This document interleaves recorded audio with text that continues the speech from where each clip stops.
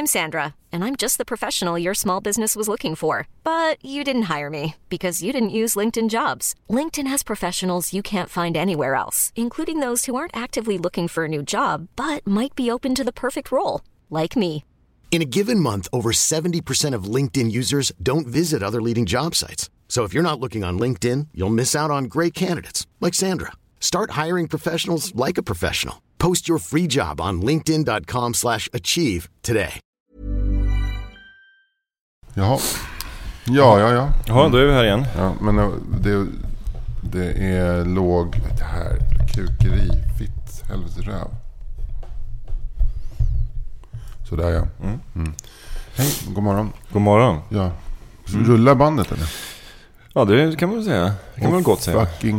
Alltså jag har ju suttit och svurit så hemskt här. Och jag som är barnboksförfattare. Jag måste ju, vi pratade ju om det förra veckan. Man måste sanera sitt språk lite. Vill du plugga något? Man inte får säga så här rövfist. Vill du plugga något i röven? Nästa vecka är det stand-up med mig, David Sundin och Henrik Nyblom i röven.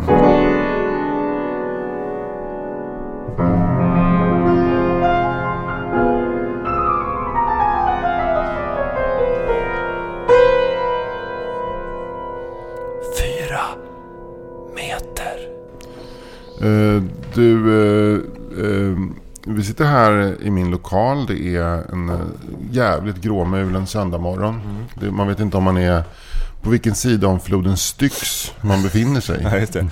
Och så börjar det logistiskt, så börjar det lite kaosartat. Ja, det kan man säga, klantigt. För att, ska vi ta det steg för steg, eller? Ja, men alltså kan ta det väldigt kort bara. Först hade du glömt nyckeln till lokalen. Ja. Så då åkte vi hem i din bil till Årsta och hämtade nyckeln. Och sen när vi kom tillbaka till lokalen så upptäckte jag att jag hade glömt själva ljudkortet. Så jävla klantigt. Så gick jag hem och hämtade det. Ja. Men jag tycker det var ganska bra att vi fick det, för att vi har hunnit... Jag var helt iskall i hjärnan. Jag hade inte sagt ett ord.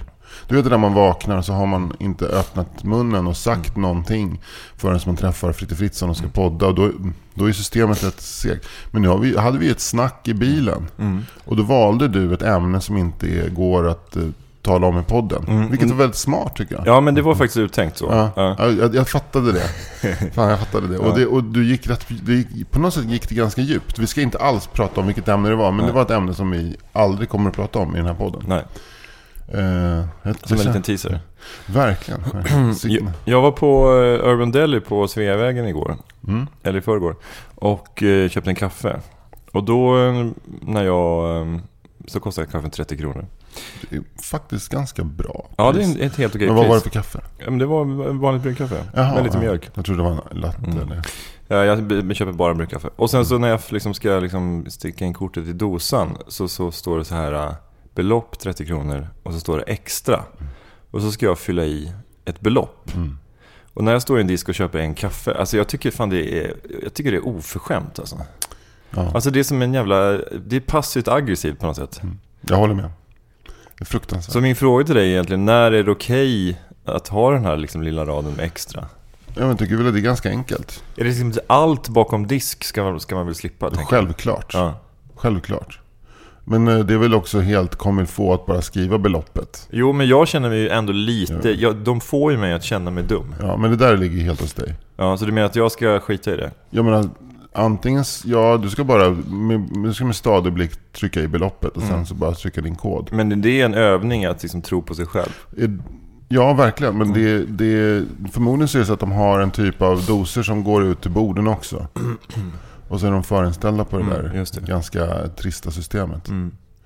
Men jag har faktiskt också tänkt exakt på det. För jag gjorde samma grej, jag köpte en hämtpizza på en pizzeria i Årsta, eller i Gullmarsplan, som är lite så vedungspizzeställe. Och där var det också så att jag skulle trycka i totalbeloppet när jag hämtade min pizza. Och då tänkte jag just så här, nu är det här en övning i självsäkerhet. Att jag trycker i bara beloppet och sen så går jag iväg liksom. Precis. Men jag hade ju skämts livet ur mig om jag hade jobbat bakom en sån disk. Alltså jag hade ju liksom tryckt i beloppet själv. Alltså om det hade stått extra så hade jag har tagit bort det alltså själv, för att jag tycker det är så pinsamt. Det är nog någon inställning. Sen så går den där dosan ut. Men det är ju en sak på en pizzeria som har ganska mycket bordservering och sen så lite bakom disk. Men här är ju liksom Urban Delis ändå kafédel. Och det är ju liksom... De har ju ingen bordservering på kafédelen, så att, jag menar, att kunna ta bort eller programmera om den är ju inte svårt i sig, tänker jag. Alltså på ett sätt så tycker jag man ska ta det där och då med den personen. Och bara, nu står det att jag ska trycka i extra här. Alltså man tar det lugnt också. Att man liksom verkligen låter det ta tid. Nu är du, vad heter du? Jessica. Det står att man ska trycka i extra här. För vad? Är det där när du vänder om med kaffet till mig? För då undrar jag, vad är det jag betalar för i övrigt? Vad är det grundbeloppet? Är det bara kaffet? Lokalhyra, din lön och så vidare. Det är det som jag ska lägga på. För då lägger jag på mycket. Då är det 90 spänn. Då ska jag dubbla för att jag vet att kaffe är billigt. Vad är det för kaffe förresten? Är det direktinfluget? Är det sånt där mungo-kaffe?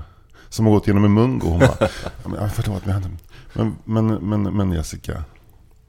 Eller är det helt grönt att jag bara trycker i beloppet? Det är inte dålig stämning mellan oss då? Hon bara, det är redan dålig stämning mellan oss. Ja, men så det är såklart så man ska göra. Eller ta upp det i en podd. Ja. Alltså deras passiva aggressivitet förvandlas till en omvänd passiv aggressivitet i podden. Verkligen. Men jag tror att väldigt många som jobbar på den här typen av ställen, de tänker inte riktigt på det. Så ser man det bara från sitt håll. Alltså drickskulturen de anser att drickskulturen är dålig här och vill uppfostra oss till en bättre drickskultur. Men det går ju liksom inte, alltså drickskulturen uppstår ju liksom i mötet mellan företagare och kund på något sätt. Alltså det är inte så att företag, restauranger och kaféer kan så här sätta en drickskultur, utan det är ju liksom ett värdesystem som på något sätt uppstår i mötet där. Ja, det är verkligen sant. Men hur mycket dricksar du normalt när du är på restaurang? Det beror helt på vad det är. Alltså, men jag kan lägga på även så här någon kväll när jag går ut på krogen och står i en bar, så kan jag lägga på lite på en öl eller på en drink. Ja, då kan du det. Ja, men då är det ju för att jag vet att chansen är större att jag blir bättre behandlad nästa gång. Att det är en liten så här, jag betalar för beskydd. Ja, men det är väl samma sak. Alltså, nu tog du ju en kaffe på Urban Deli, det är ju samma. Ja, fast på Urban Deli står det en kö och beställer en kaffe. Ja. Men i en bardisk så kan det vara så att du blir liksom nonchalerad eller behandlad som en kung. Ja. Och jag vill hellre bli behandlad som en kung. Jag fattar. Ja. Som den kung jag är. Jag fattar. Så därför så lägger jag på en liten slant. Tänk om det alltid var så här, när man står på Urban Deli och ska köpa kaffe, så är det dricksaktion. Så att hon säger så, okej, vi har 30 kronor kaffet. Vad får jag vad dricksar ni? Har jag 5 kronor? 5 kronor. 5 kronor här, du ställer först kan. 15, du ställer, så att man liksom har dricksaktion. Så sen så blir det nu snåljåparna så sist och får slattarna också. Ja. Och så är det någon som ropar 50! Och så är det ett litet barn som har liksom tyckt det var så kul med siffror. Och så blir alla så här, åh! Och så får barnet komma fram och köpa en kaffe för 80. Ja. Som hans mamma får... och mamma bara lite så här skam men också stolthet. Men också att hon också själv ska, det står 30 fyll i totalen 80. Är du säker på att du lägger 50 kronor dricks? Ja. Mamma bara, för det här är en historia som jag kommer berätta i hela mitt liv. Den lilla Edvin skrek 50 på Urban Deli Sveavägen.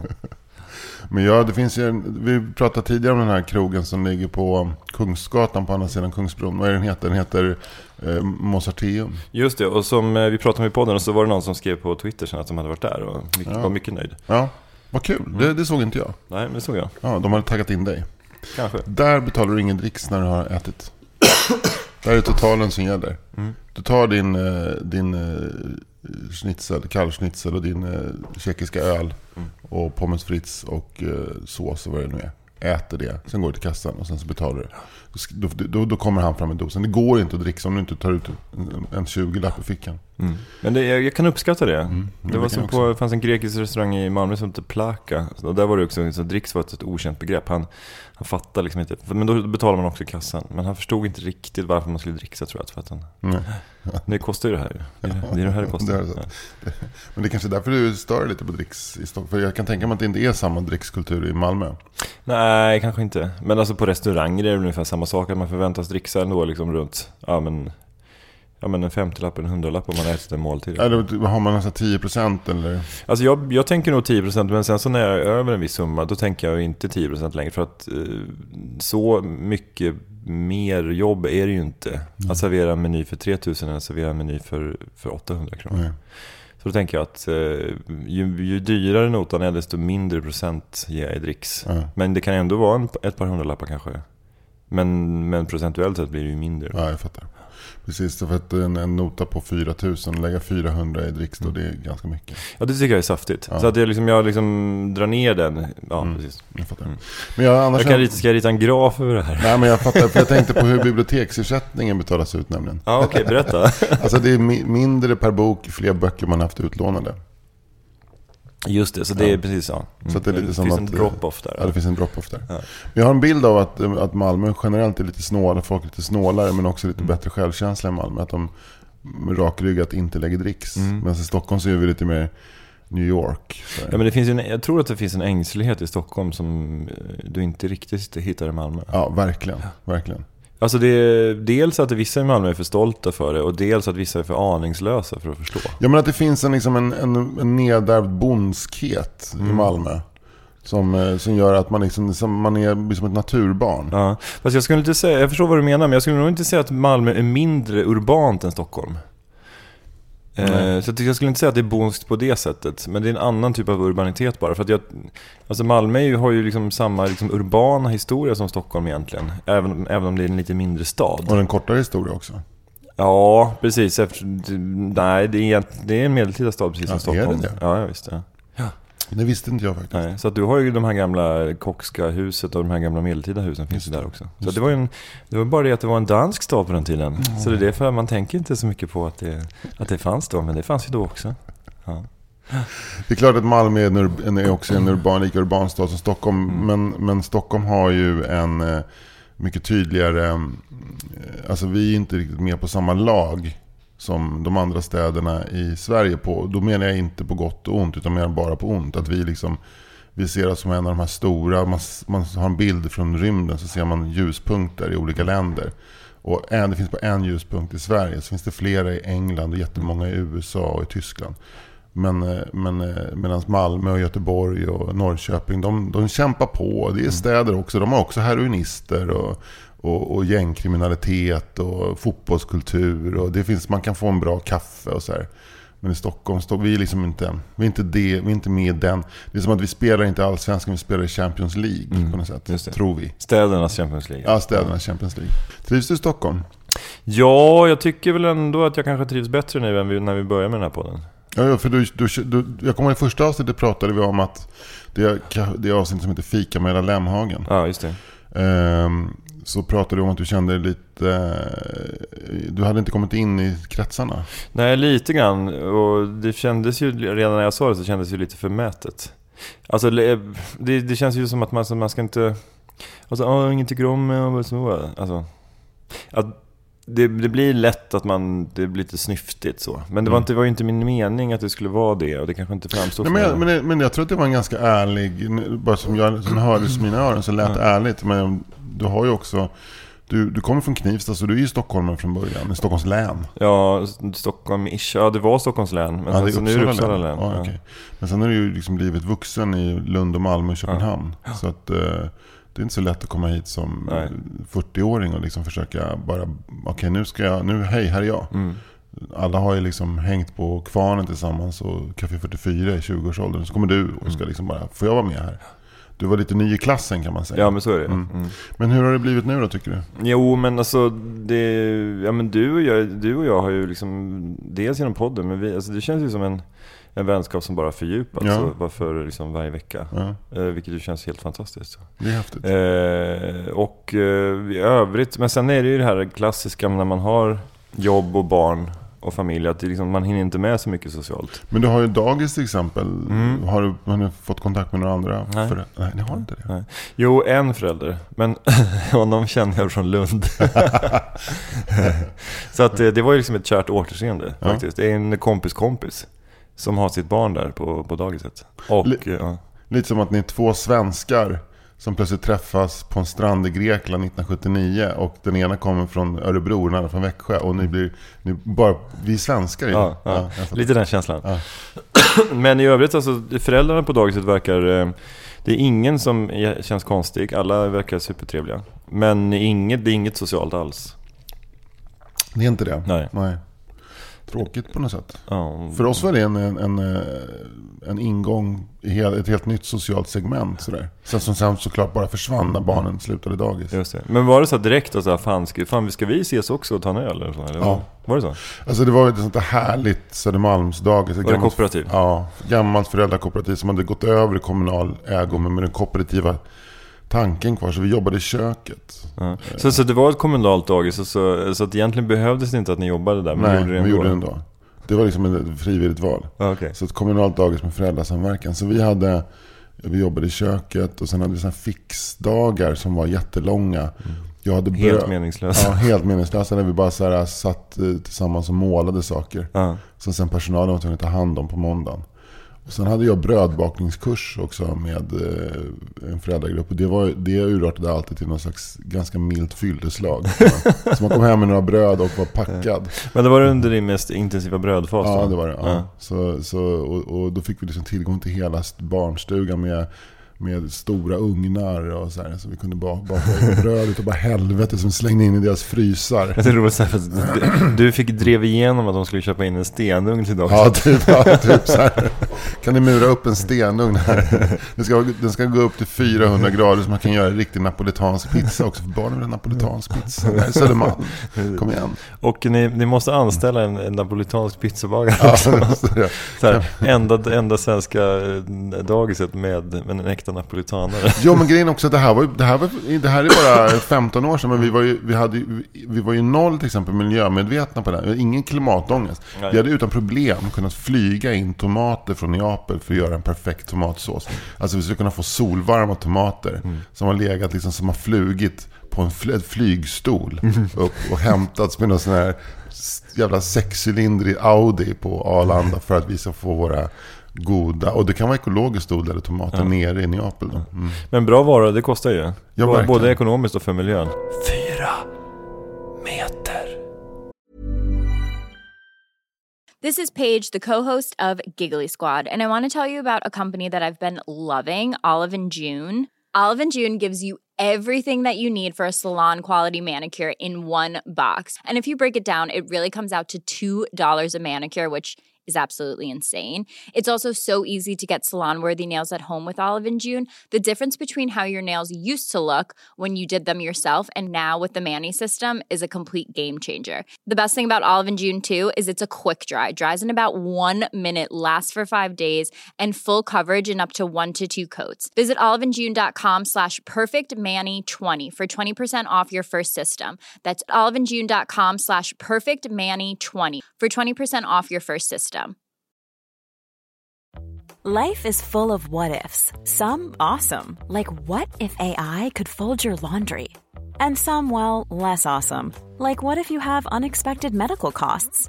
United Healthcare can help get you covered with Health Protector Guard fixed indemnity insurance plans. They supplement your primary plan to help you manage out-of-pocket costs. No deductibles, no enrollment periods, and especially no more what-ifs. Visit uh1.com to find the Health Protector Guard plan for you. Jag hade inför det här avsnittet skrivit upp 3 minnesanteckningar. Ja, men låt höra. Jag har skrivit Samuel Fröler, Greta Thunberg och Norra Sentinell. Norra Sentinell? Ja. Där får du upplysa mig. Ja, det kan jag göra. Ja, Ögruppen. Ja, eller ön.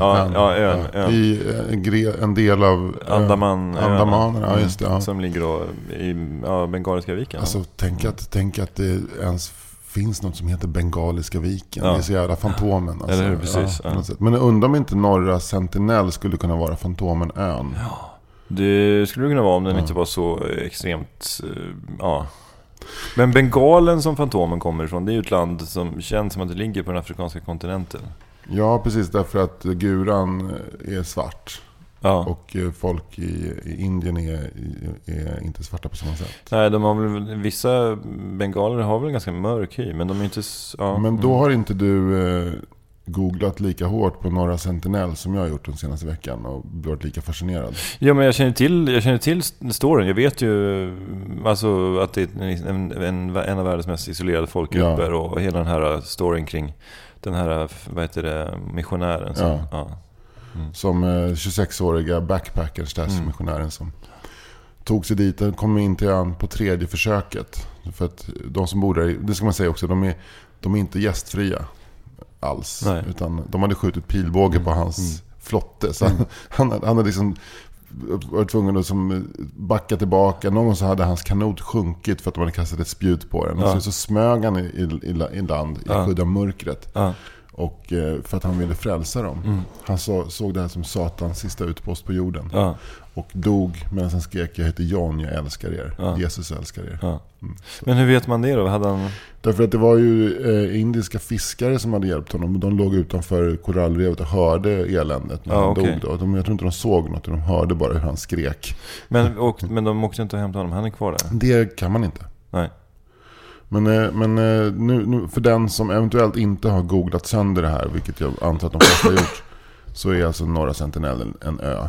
En ensam ö som ligger väldigt nära en ögrupp som heter Andanerna i Bengaliska viken. På den här ön så har det levt en folkgrupp som har levt helt isolerade i, enligt uppgift, 60 000 år. Det är länge. Det är ungefär så länge det har funnits människor i den delen av Asien. Men det känns ju som att det var då den stora vågen så här utvandring från Afrika, var inte det 50-60 000 år sedan? Jo, den började väl för 80 000 år sedan. Ja, okay. Men det tog några år innan de hade expanderat så långt ner som till liksom Sydostasien. Men de här människorna har någonstans alltså de har inte haft kontakt med omvärlden enligt då så att säga Wikipedia eller så att säga, det är vad vi vet, med någon annan folkgrupp på 60 000 år sedan. Och det innebär ju på något sätt att de var en större grupp som tog sig ner. Och sen hände någonting någonstans runt Andanerna då. Någonting gick snett. Någon oförrätt. Någon sa, okej, vi splittar. Okej, det här går inte. Vi kan inte bli vänner. Vi drar ut till den här ön. Och sen har de blivit kvar där. På något sätt så måste de ha blivit så kränkta av någon annan så att de bestämde för att nej, okej, 60, alltså, att hålla en sån känsla vid liv i 60 000 år. Antingen så var det en djävulskränkning. Ja. Men alltså, det är roligt om det hela deras här spirituella system och religion bygger på det nu, att de alltså så här odlar myter om det. Vi får aldrig glömma. Nej. Får vi aldrig glömma de här oförrätterna som hände för 60 000. När de där berättade om hans stamning. De bara, det här gick för långt. Men å andra sidan, det är en kul tes. Men å andra sidan så då är ju liksom all folkflyttning, då bygger det på samma sak, att alla där lämnar för en oförrätt, tänker jag. Jo, nej, men det är inte det. Det är det att de inte har släppt in någon på 60 000 år. Att de har stannat där. Och den här ön är så nära de andra öarna så de skulle i princip vid klart väder kunna se över dit. Inte riktigt. Men alltså de skulle kunna snabbt ta sig över med en kanot. Det är liksom inte det är inte lika långt ut som till Gotland. Det är typ så här. Ja, det är väl som mellan Gotland och Gotska Sandön ungefär. Det avståndet, det är så här, inte jättelångt. Och jag tänker 60 000 år, det är en lång tid. Mycket kan hända på 60 000 år. Men vi hänger här. Ja. Men jag tänker att ön är alltså typ 4 kilometer. Ja. Men jag tänker att det är ju mycket kan hända, men uppenbarligen så har det inte hänt så mycket. Alltså det är ju intressant att se liksom en kultur som är så liten. Alltså att den utvecklas extremt långsamt. Alltså det är ju det här liksom innovationsaspekten av en kultur finns ju inte när du har en så liten population. Nej. Det finns ju de som tror att de inte ens har eld. Ja. På den här ön. Det är perfekt klimat att bo i om man inte har eld. Verkligen, det är varmt hela tiden. Men det fanns lite småvilt och sådär, eller? Det måste du göra, och de har ju inte levt på jordbruk utan de har levt som jägare. Ja. Men sen så finns det ju säkert alltså jag tänker krabbor och musslor och småfisk och sådär. Ja, mycket fisk. Ja. Det är klart att de måste ha märkt en förändring, att det flyter bland plastdunkar och att fisken, det blir färre fiskar. Men om de inte har eld, då måste de ha uppfunnit sushi. Verkligen. De har ju inga problem med B-vitamin och så. Nu lever de i och för sig i ett väldigt soligt klimat. Men det ska jag säga också att de är ju väldigt mörkhyade fortfarande. De ser ut mer som folk gör i Östafrika, alltså Kenya och Tanzania, än vad folk gör i den delen. Om man kommer till andanerna så har ju folk ett mer asiatiskt utseende, mer åt Thailands hållet. Men de här har ju fortfarande kvar det utseendet från Centralafrika. Det tycker jag är rätt spännande. Intressant. Ja, och tydligen också väldigt korta. Alltså de ligger runt 1,60. Och det har tydligen att göra med att folk som bor på öar blir korta. Jag tycker Norra Sentinel är det årets mest fascinerande grej. Jag hade ingen aning om det här. Nej, jag läste om det för några år sedan. Det dök upp någon så här. Men alltså att i den här världen och så, alltså okej, om du lever i en liten enklav långt inne i Amazonas eller sådär. Så där det är otillgängligt. Men det här är så extremt tillgängligt. När du flyger in till flygplatsen som ligger några kilometer åt andra hållet, så flyger du över den här ön. Så att det är bara så här, de är så jävla aggressiva så vi kan inte gå i land här. Nej. Det är det. Ja, det är otroligt fascinerande. Ja. Och sen är det tydligen så att det är bra om folk inte gör det, för att de har inget immunförsvar överhuvudtaget. Så skulle vi gå i land med våra vinterkräksjukor och influenser hit och dit, så skulle den här ön vara folkad på några månader. Men det kanske är för sent. Ja, i och med den här snubben. Men de kanske äter honom. Det tror man inte att de har gjort. Nej. Nej. Vad baseras det på då? Vad baseras din idé om att de äter honom på? Ja, därför att det är en sån kultur som kanske inte skiljer mellan människor och djur på det sättet. Alltså det är klart att de ser att en människa eller att den här personen påminner om dem. Men alltså det är vilt som vilt, tänker jag. Tror du det? Alltså det finns ju andra primitiva kulturer som har ätit människor. Men har de gjort det? De har ju sådana som har gjort det mer som en rituell. Ja, det är sant. Men och det kanske bygger på att det finns olika folkgrupper. Sådär. Eftersom de inte har stött på andra människor så kanske de har inte byggt upp någonting. Nej. Och annars finns ju djupt mänskligt också att inte äta det man inte känner till. Så kommer en amerikansk turist, så det är väl liksom inte riktigt. Det är någonting nytt på tallriken då, måste man säga. Det är liksom inte det här vanliga råfisk eller någon kokosnöt, utan det här är någonting helt nytt. Liksom. Men undrar hur de gör. Det kan väl åtminstone smaka. Ja, precis. Men undrar hur de gör. Jag antar att eftersom de inte har eld så måste de ju begrava dem säkert sina döda, tänker jag. Ja.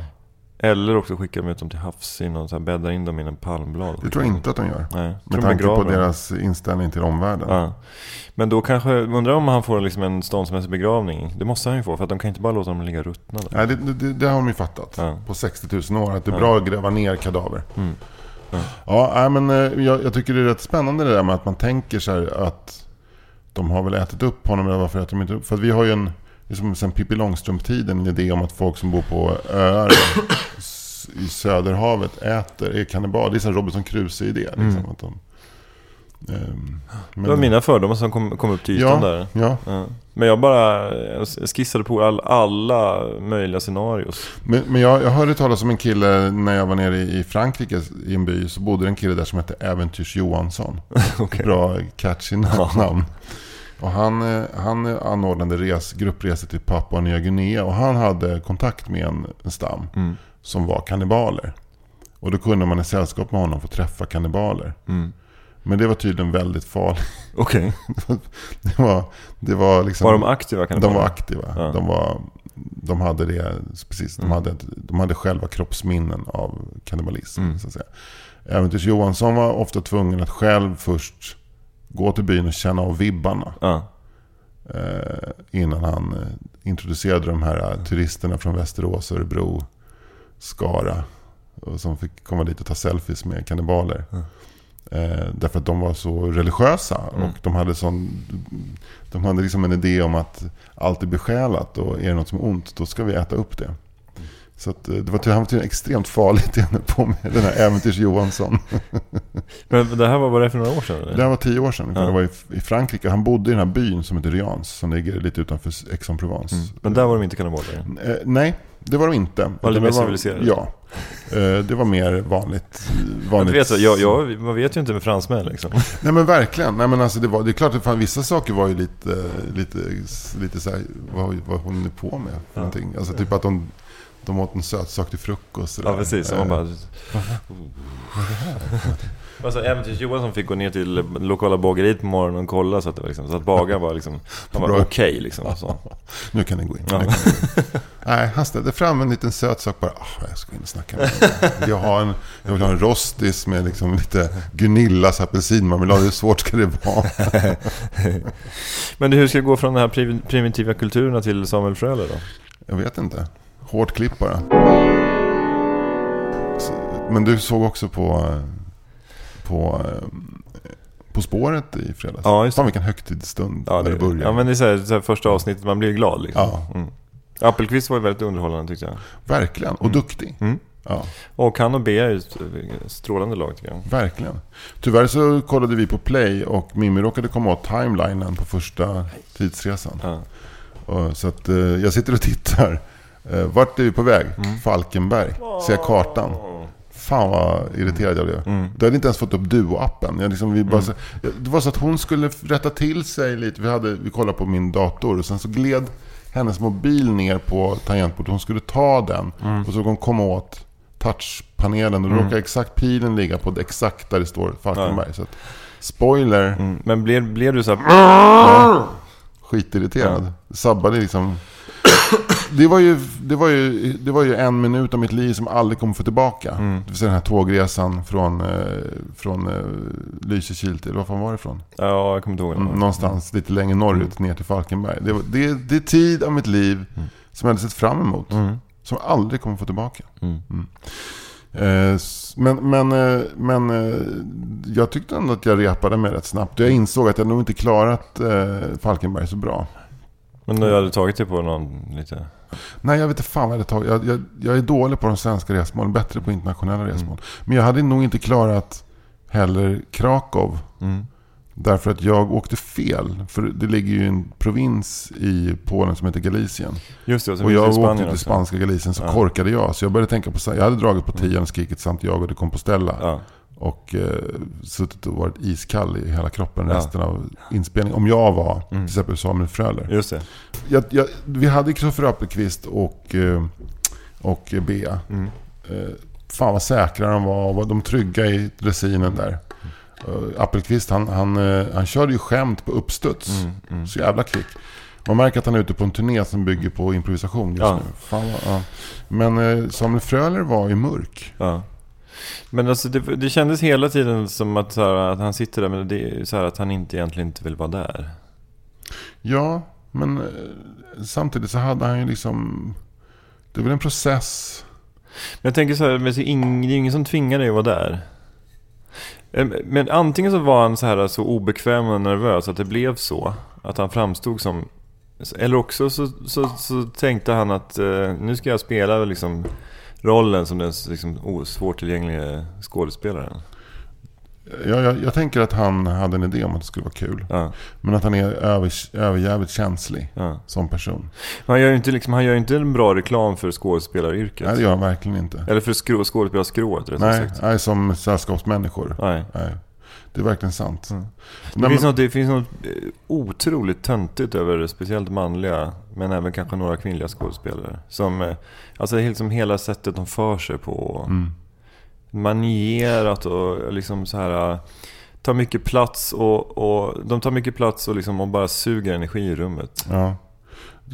Jag bara låter det fortsätta. Jag tycker att det här är jag har också tänkt på det mycket, men det är så otroligt svårt att sätta ord på vad det är.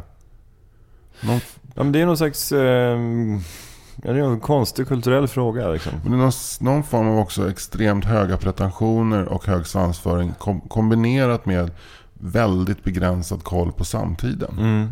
Det som ligger utanför den lilla inre egna sfären, som är Nybroplan och någon eventuellt pedagog från Baskien som har en ny clownteknik. Allt utanför det är ointressant. Ja, visst. Men sen så, samtidigt så de fick ju liksom ändå 31 poäng, så det var ju det var ju inte något pinsamt resultat på något sätt. Nej, men det satt ju en konflikträdd brud från Handelshögskolan bredvid honom. Hon hade ju högskolepoäng och omvärldskoll, men hon var ju lite rädd för Samuel Fröler. Och han var ju öppet sur mot henne också. Han satt ju liksom och ondgjorde sig när hon drog ju väldigt tidigt på Krakow. Så att han ondgjorde sig. Och så var det något annat svar där liksom han ville vänta, eller hur? Ja, hon bara, nej nu drar vi. De var på 4:an. Ja, just det. Ja. Och han ville vänta till 2:an. Ja. Ja, men jag tror att han är ju en rejält bra skådis som förälder. Han är ju bra på allvarliga roller. Hans mörker och ensamhetskänslor i Den goda viljan. Kommer du ihåg den? Lars Molins... Nej. Jag menar Lars Molins serie från 1990. Vad fan heter den? Den heter Tre kärlekar. Ja, där hans mörker och ensamhetskänslor bara blåser liksom bort all värme från den här sydnorrländska kustbygden. Och samma sak i Den goda viljan. Liksom hur hans iskalla hjärta kan liksom bryta ner Pernilla Augusts livsglädje och härliga drömmar om att få gifta sig i Uppsala domkyrka och så här. Precis som han bryter ner skärgårds-Ebbas tankar om att det här ska bli en kul grej. Exakt. Och återse sin fiktiva pappa från Skärgårdsdoktorn. Exakt. Och under just Skärgårdsdoktorn så måste han ha gått på något. För att där var han ju lite ljusare och gladare. Men jag tror att redan på Stockholms central när han träffade Ebba så kände han så här: nej fan, jag pallar inte 4 timmar tåg med en glad människa. Nej. Jag pallar inte det. Sitta med en glad tjej som har gått handels och har små barn hemma och som bara vill prata trevliga saker. Jag orkar inte det. Så förmodligen så satt han halva resan böjd över någon tråkig roman som han hävdade att han måste läsa för att han ska läsa in den som ljudbok eller någonting för att slippa höra henne snacka. Och hon pratar lite grann om så här, vad hon har pluggat på. Alltså. Ja, men hon som försöker så här, lite som du skulle ha gjort. Gå igenom vad hänt sen sist. Och det är 20 år. 20 års liv. Precis. Men också någonting så här att liksom rollen har förskjutits. Alltså han är ju fortfarande en så här högt aktad skådis, men hon är också en vuxen människa. Hon är född 83 tror jag. Så att hon är ju då fyller 36 och är ju en människa av egen kraft. Ja, inte bara liksom en liten tonåring. Nej, precis. Som man ju också såklart ska respektera. Vad kan man tänka sig rent geografiskt? Vad befann de sig när han insåg att hon inte är 16 längre? Ja, men Herrljunga. Herrljunga, vad fan är vi då? Då är vi nere i Småland. Nej, Västergötland. Okej, så de hade passerat Hallsberg alltså? Ja. Och där hade han ju suttit tyst och tittat ut över den här stora tågbangården och bara känt mörkret börja flyta in, fylla varenda pool. Jag tror att de hade swishat förbi Hallsberg. Jag tror att det hade varit så här, där tåget stannar bara nog. Jag tror det stannar i så här, i Skövde och Herrljunga och sen är det i Göteborg tror jag. Ja, det är så här snabbtåg. Ja, tror jag. Men när hon reser sig upp och går till bistron och frågar om han vill ha något, han säger nej tack. Ja. Och hon kommer tillbaka sen med en kopp kaffe. Eller eventuellt en starköl. Ja, men jag tror att hon kommer tillbaka med en påse chips och en sån här liten flaska med vitt vin. Ja, och han bara, men vänta, hon är ju 13 år. Ja. Nej, hon är 36. Ja, just det. Helvete vad tiden har gått. Då ser han ju också själv hur gammal han har blivit. Ja. Så där, men jag har en känsla av att liksom redan tågresan. Men sen så också komma till Göteborgs TV och träffa liksom Fredrik Lindström, Christian Lok och B. Schyffert. Ja. De är ju liksom epicentrum av ironiska 90-talet. Och där var inte Samuel Fröler med, utan det var ju då han gjorde Den goda viljan och Tre kärlekar. Så de det är olika gäng. Ja, det är olika gäng. Och de börjar tjabba. Och Kristoffer, han kan ju haka på det där också. Han kan ju lätt han skulle ju kunna haka på teatergrejen också. Han är ju gammal hallingdansande berättarteaterman från Västernå teater. Men nu väljer han ju lätt och bara ställa sig med ryggen åt Samuel och börja bara så här riffa på något. Han väljer Team Skön. Han väljer fan Team Skön. Och Ebba är ju alla de här är ju så fascinerade av Ebba. För de är ju så populär, de är så intresserade av populärkultur, Christian Lok och Fredrik Lindström, så de bara liksom så här, de bara fyller henne med liksom så här olika sköna. Du har också gått handels, vad roligt. Exakt. Och han, Christian och Ebba har någon gemensam professor som de har haft. Precis, som var relativt ung när Christian gick där. Och som nu är lite äldre. Ja. Och hon kanske till och med berättade att han fick ju en hjärnblödning på Stockholms central och föll i backen. och var död när han slog i perrongen. Och Christian bara, ja men det är kanske ett bra sätt att dö på. Han tycker, för Christian Lok är inte en person som gillar att tyna bort, utan han tycker go out with a bang. Go out with a bang. He went out with a bang. Ungefär som Carina gjorde med deras förhållande. Exakt. Go out with a bang. Men det är ingen koppling som Christian Lok gör i det samtalet. Nej. Utan de orienterar sig bort från det här Samuel Frölerska mörkret.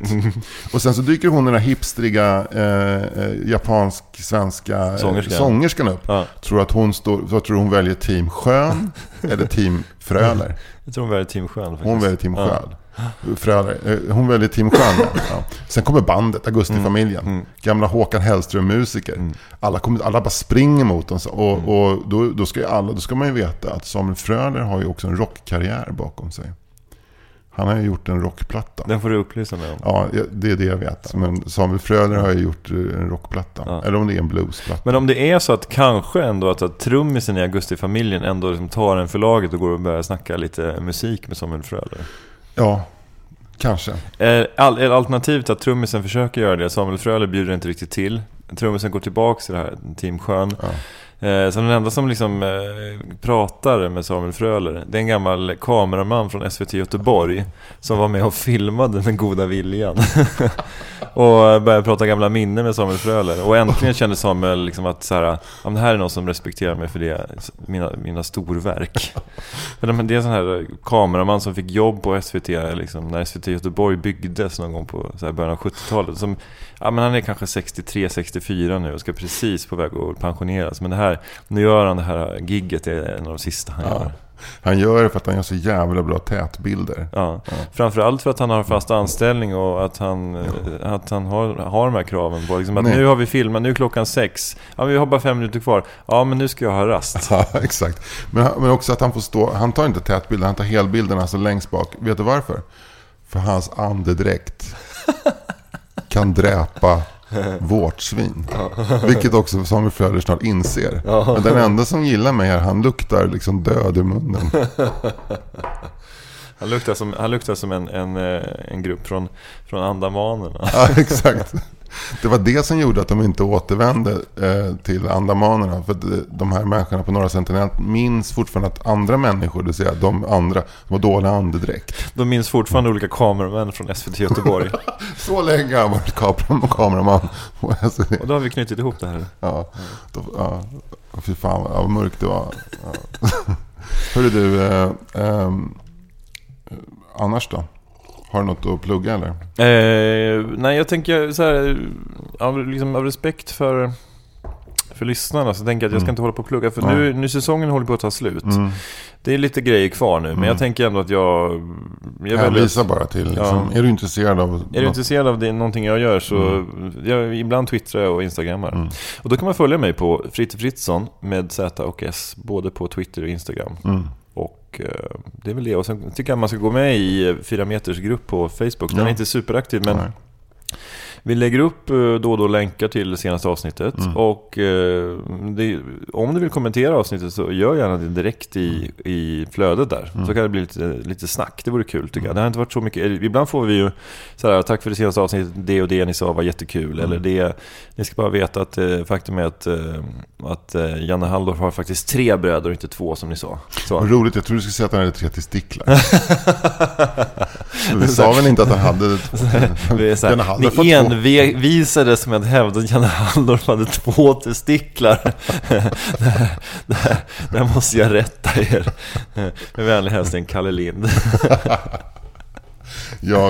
Jag skulle vilja be den lyssnare om ursäkt som har hört av sig till mig via det sociala mediet Instagram, genom ett personligt meddelande på Instagram, och bett mig skicka en signerad bok av familjen Knyckertz till sina barn i julklapp. Jag lovade att jag omedelbart skulle lägga den på lådan. Det har du inte gjort? Jag har fortfarande inte gjort det. Men gör det nu då? Jag ska göra det, och jag vill verkligen be dig om ursäkt. Och jag vill också uppmana er andra som tänker att fan, en familjen Knyckertz bok till barnen i julklapp med en liten snajdig signatur av författaren. Det vore något. Hör av till mig över antingen Instagram eller 4meter@yahoo.com. Det är också ett sätt. Kan jag säga det direkt till dig nu då, att jag vill ha en signerad bok till Bosse? Det kan vi läsa. Tack. Du Anders, tack för idag. Då går vi väl ut till något bluesigt av Samuel Fröler, kan jag tänka. Ja, men det tycker jag. Bilder av Maria, bilder av Madame, bakom mina ögonlåg. Jag målar hennes läppar, jag målar hennes bröst, jag målar hennes vidöppna krok. Jag låter penseln glida rätt och fritt i detta hemliga rum som bara är lite så skönt att vara här ibland.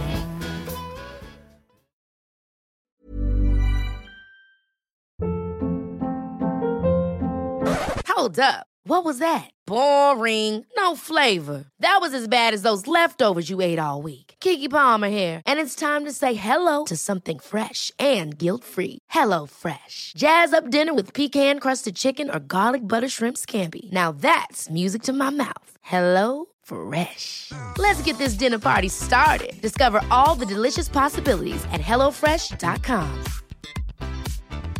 Even when we're on a budget, we still deserve nice things. Quince is a place to scoop up stunning high-end goods for 50 to 80% less than similar brands.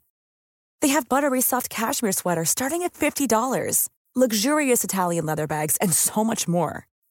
Plus, Quince only works with factories that use safe, ethical, and responsible manufacturing. Get the high-end goods you'll love without the high price tag with Quince. Go to quince.com/style for free shipping and 365-day returns.